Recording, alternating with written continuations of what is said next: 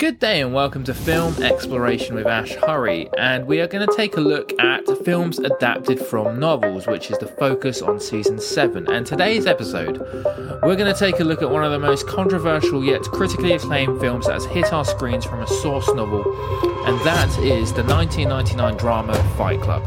Adapted from a book by Chuck Palahniuk and directed by legendary filmmaker David Fincher, and starring Edward Norton, Brad Pitt, Helena Bonham Carter, Jared Leto, and Meatloaf. Fight Club exists now in popular pop culture as a masculine, testosterone-driven film that explores the deconstruction and logic behind masculinity and materialism. Coated around these themes are the entertainment values of a fight club that allow men to get into underground fights with each other for one reason, and one reason alone: to relieve themselves of the shackles society has put them in, and to allow their much-needed violence to have a path, a way out that is acceptable by a community or some form of society. I mean, many may know this film because of the stars or their themes. Most know it, however, because of popular pop culture, as I've mentioned earlier. As in, for instance, the quotes. First rule of Fight Club is you do not talk about Fight Club. The second rule of Fight Club is you do not talk about Fight Club. And that is the extent of most people's knowledge to this cerebral film. There is much more to this film than those quotes. I mean, those are the quotes that, that live beyond the film. I mean, most people know of those 2 rules, but I bet most don't even know there are actually 8 rules. And if you ask those people who can regurgitate that quote over and over again, if you can even ask them what the other 6 rules are, I don't think they would know. Now, film exists through time by a few iconic scenes or quotes that seem to succeed the film entirely, like Scarface's line, "Say hello to my little friend," or Godfather's, "I'm gonna make him an offer he can't refuse." But past that, what does the film do for you if you've even seen it? Do you just know it because of the quotes, the scenes, the things you may have seen on memes on Instagram? We don't know. Now, Fight Club is becoming one of those films. It fortunately has the gift of being released in the late 90s, so more people understand this film or the people in this film than, let's say, The Deer Hunter or Scarface, where they know that the film is more than a few famous lines told from an A-lister because it was part of our young adolescence and not an old film we weren't even alive for when the film was released. I mean, the film confirmed, basically, that David Fincher was not a one-hit wonder when his earlier film, Seven, formed massively at the box office. From Seven, he expanded his talents and the studio trusted him to do any film he set his eyes on. And he would go on to star with his frequent collaborator at this point, Brad Pitt, once again used in this film. I mean, they would pair again for, I think they did Seven, Fight Club, and then they did Curious Case of Benjamin Button, which landed Brad Pitt his Oscar nomination for Best Actor. But unlike Tarantino, who writes and directs his own films from scratch, David Fincher seeks out stories worth telling and brings a precise uniqueness to the story when adapted to on screen. Now, he used Andrew Kevin Walker's screenplay for Seven, Gillian Flynn's book for Gone Girl, Stieg Larsson's novel or franchise for The Girl with the Dragon Tattoo, Aaron Sorkin's screenplay for Social Network, Robert Graysmith's book about the Zodiac, and of course, Chuck Palahniuk's novel about Fight Club. So Chuck published his book Fight Club in 1996. There wasn't much time before the film was adapted and made into a film, as we know it was. He refused to write the screenplay for the film, instead more interested to see the vision Fincher was going to bring to his story. He even admitted that he found the film to be an improvement on his novel. According to an interview he did, Chuck first came up with the idea for the novel after being beaten up on a camping trip, and when he complained to some nearby campers about the noise of their radio. So when he returned to work, he was fascinated to find out that nobody would mention or acknowledge his injuries, instead saying such commonplace things like, "How was your weekend?" and completely disregarding his injuries. Palahniuk then concluded that the reason people reacted this way was because if they asked him what had happened, a degree of personal interaction would be necessary, and his workmates simply didn't care enough to connect with him on a personal level. It was his fascination with this societal blocking which became the foundation for this novel. Chuck didn't actually start writing until he was in his late 30s. He was a journalist by trade before that. He had a rough life. His father was murdered in a bizarre circumstance when he was in his teens. if the film is anything to go by, you'll get how weird his life actually was. Most of the things in this film is based on his own life. I mean, he would actually go to meetings for terminally ill people or cancer or HIV, even though he didn't have any of them. I think Edward Norton and Helena Bonham Carter were talking about doing this for real, for research for their characters, but they just couldn't gut it. They just thought it was immorally wrong, but the author did that. Most of the lines that Tyler has in this film, are things he or his friends have said in real life. Even the insert of pornography, what the hell? Pornography in films was something his friends actually did when they were in their youth. And, even Chuck, he named Tyler Durden after a character of Toby Tyler in Toby Tyler or 10 Weeks of a Circus, that 1960s film. And there's a man called Durden, which Palahniuk worked with, who was fired actually for sexual harassment. So that's a variation from Tyler or 10 Weeks from a Circus, and Durden is someone he actually knew.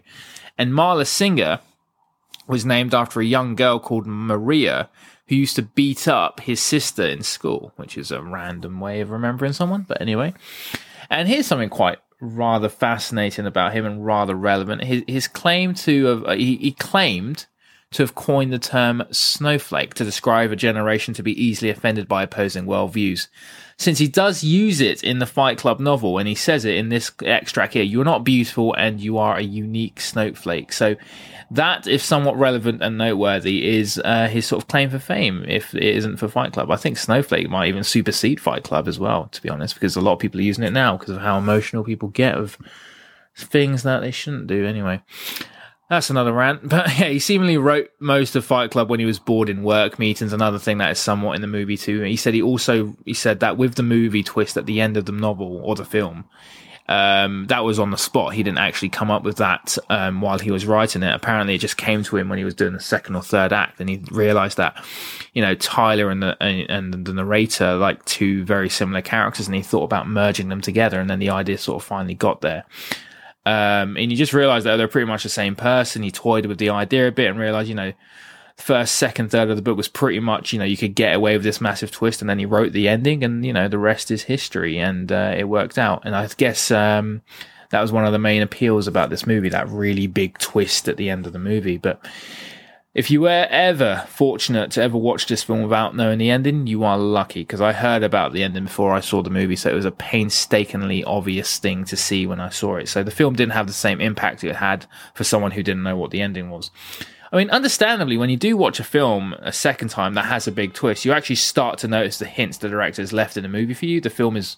the film is no different. If anything, this is a film that probably does it at the best points of it, because Fight Club is an example of watching a film twice by seeing blaringly obvious things that you missed the first time you watched it, because you don't know the twist until the end. I mean, now one of the big assumptions of the movie is the name of Edward Norton's character. I mean, we assume it's Jack, since the narration, I am Jack's envious eyes and so on and all that, but he's more commonly known as the narrator. I think he's credited as the narrator. But it has been confirmed by Chuck Palahniuk, the author, that his name is actually Sebastian. So there you go.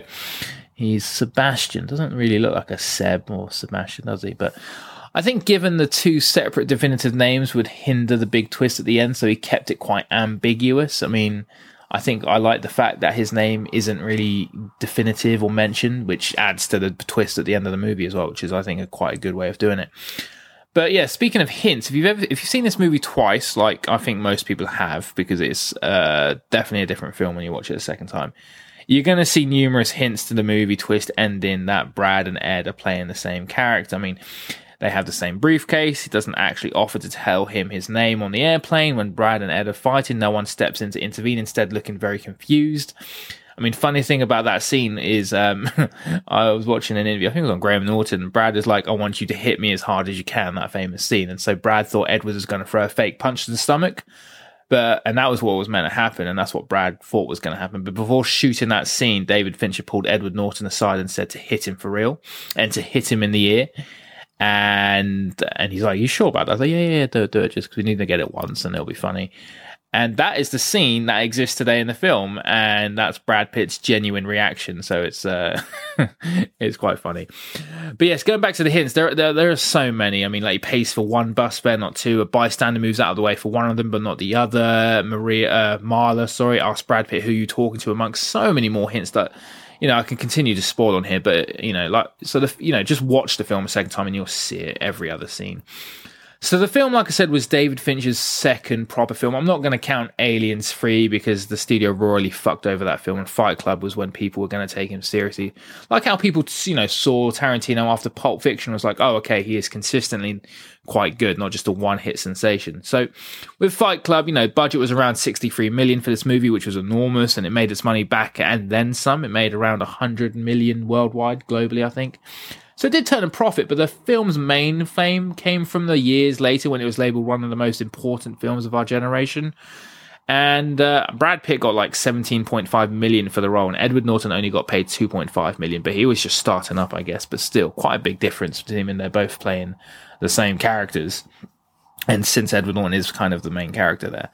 And this was quite early on in his career, to be honest, but yeah. In fact, there's a slight irony in his role in this film, because in his debut film, Primal Fear, with Richard Gere, that's this Edward Norton's debut film, really good film, he pretends to have a split personality to avoid going to prison. In this film, he is basically two people portrayed in the same film, so bit of irony in that. But Edward Norton, he also lost 17 pounds for the movie. Brad Pitt was quite reluctant to do it in this movie, or just to do this movie, but David Fincher basically just knocked on his trailer door when he was shooting Meet Joe Black and invited him out for a beer, and the rest, as they say, is history. But yeah, it was a good choice, I think, to get Brad Pitt involved in this, because it's definitely boosted his career into taking him as a serious actor as well.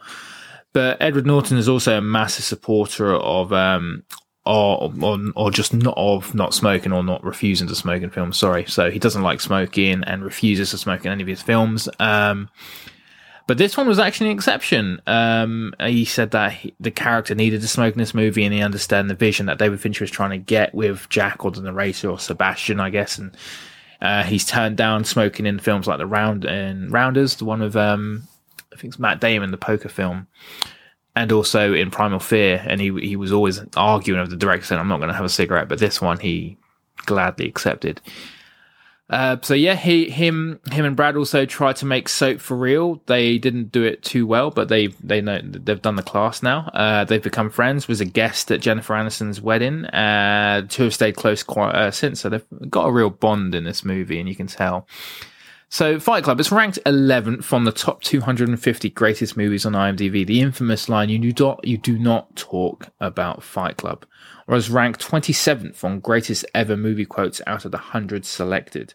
That line is functionally both to the plot and to remind any viewers who have already seen it that the movie is just do not ruin the plot at the end, which is kind of a double meaning. But after director David Fincher had finished editing this film, the studio executives were confused by the piece and unsure on how to advertise this movie to an audience, because I even struggled to give this film a genre, if anything. I don't know what genre you'd put this under. Crime, drama, thriller, action. I mean, comedy. It falls under a few, but it doesn't really have a definitive one. So Fincher had wanted like a highly unique marketing campaign which would mirror the film's theme of anti-commercialism, but was already quite nervous about the possible backlash against the film because of the themes. So the studio executives refused to go ahead with Fincher's idea, and instead a campaign was launched which was built largely upon just the presence of Brad Pitt in the film, as well as focusing on the fights, which plays as a minor role in the actual film. I mean, the campaign was highly criticised as giving the impression that the film was basically just about men beating each other up, completely ignoring the comic and satiric elements of the narrative, and for marketing the film to be, quite misleading as well. And David Fincher was especially annoyed because he saw ads for this film during the WWE and UFC programming, which he was just like, well, this has nothing to do with this film. But luckily, people were curious when they saw Brad Pitt and a film about fighting, and they went to see it, and they were pretty shocked to see it wasn't really about fighting and Brad Pitt. Well, it is a bit Brad Pitt, but But yeah. Brad Pitt's presence and the element of fighting proved enough to get audiences into this film about materialism and masculinity rather than the fighting itself. So the film did eventually work, so that's good. But what the studio did do is bring people in to watch and judge for itself, and luckily people were not angered by what they saw being misinterpreted by the trailers and adverts, but just to embrace the madness and the themes this film was clearly trying to convey. I mean, Brad Pitt almost turned down the role of the boxer in Snatch because he didn't want to play a fighter in another role, and Guy Ritchie was like, listen, you don't really play a fighter, do you, in Fight Club, more of a cult leader. And with that, Brad accepted, with the condition that he could do a gypsy accent for the movie, in which he did. And I think he did it awfully, but there you go. It's still a good film. There is a lot of random referencing in this movie, like the names he chose for the council meetings are from characters from Planet of the Apes, another film with a huge twist, and also the splice of the erect penis in the movie is a reference to the 60s Persona, in which they do the exact same thing. I mean, David Fincher decides to reference his stars in his movies too, so you'll see 7 Years in Tybe, intentionally leaving out the T out to show the beat up cinema in the background. That's a big reference to obviously 7 Years in Tibet with Brad Pitt. Then you've also got the Barry versus Larry Flint, which is the reason David Fincher casted Edward Norton over the likes of Matt Damon and Johnny Depp. And you'll also see in the background of Fight Club the Wings of the Dove, which stars a very young Helena Bonham Carter. So he likes to reference his stars. I heard she had to wear platforms around Brad and Edward because they're like a foot taller than her. So most scenes you see of Helena Bonham Carter, she's actually wearing uncomfortable shoes, and she had to just act her way out of it, some would say. I also heard she made sure that her makeup stylist would only apply her makeup only using her left hand, because she thought Marla wouldn't be someone who was skilled at putting on makeup. So that's quite a nice touch to her character. But with Fight Club, I mean, the film will exist as one of the most contemporary classics that will always have memorable lines, a ridiculous twist, and a career-defining role for both Edward Norton and Brad Pitt. And the legacy of Chuck is going to live on because of this. He will always be the guy who wrote this film, but what is hidden in these layers is the theme of masculinity and the idea of destroying the materialistic world so we can be free. I mean, Fight Club tells us we are not free because of the things we think are important, the things we own, the things we like. And it's because we try to complete our life by consuming materials and possessions that surround us, but none of those things actually matter. If not, we are not completely ourselves mentally if we have these materialistic things. I mean, the moral is to sort of decouple your self-image from what society wants from you and rediscover a core of strength and identity inside of you, I guess. And I guess that's what you need to feel strong, and the rest is shadows and dust. And in time with social media, where these things act as the primal example to the very thing in this movie tells us that we need to escape from, makes this movie even more relevant than it was in 1999. I mean, Fight Club is about the physical fighting in this movie, but rather it serves better as a metaphorical sense for fighting the shackles that we are in right now, to fight back, to get back what is truly ours, and that is not to be consumed by these things that are all around us that serves us as a distraction more than living our lives. I guess we must find out who we are and then accept it, and then, you know, we won't be on our phones for 3 hours a day and ask ourselves, why are we even doing that? We might fight, you know, we have to fight our own battles. Everyone's got the most individual battles. Find out why we get nervous for no reason. Find out why we need to accept every single rule. Why we need to buy clothes that we wear once a year. Why we need to buy branded items or go on first class or decide to celebrate birthdays. It's all a social structure that we need to think to ask questions to. I mean, the first step in solving any problem is recognizing there is one, as Aaron Sorkin said in Newsroom, and the first fight is within. Hence the dual personality within the narrator and Jack. He isn't fighting Brad Pitt, he's fighting himself, and by doing so, he's breaking free and realizing what the world really is. And that's sort of what, you know, Fight Club is trying to tell you, and I think it's really well done in the way David Fincher has directed it. But listen, I could be babbling on all day about Fight Club and the hidden layers about it, but that is all I have time for with it. The film needs no introduction. The film actually does grow in age with its blatant middle finger at society. The only downfall to its representation for both men and women, and also black actors as well. But I guess you're going to see a lot of those as films start to age. But anyway, please subscribe to me on Spotify, iTunes, and I'm also on Google. And you can also give me a follow on my Instagram page, where I have all the latest movie news and updates on my upcoming podcast. That's Film Exploration, AH, or lowercase, or one word. And once again, thank you for listening to Film Exploration with Ash Hurry.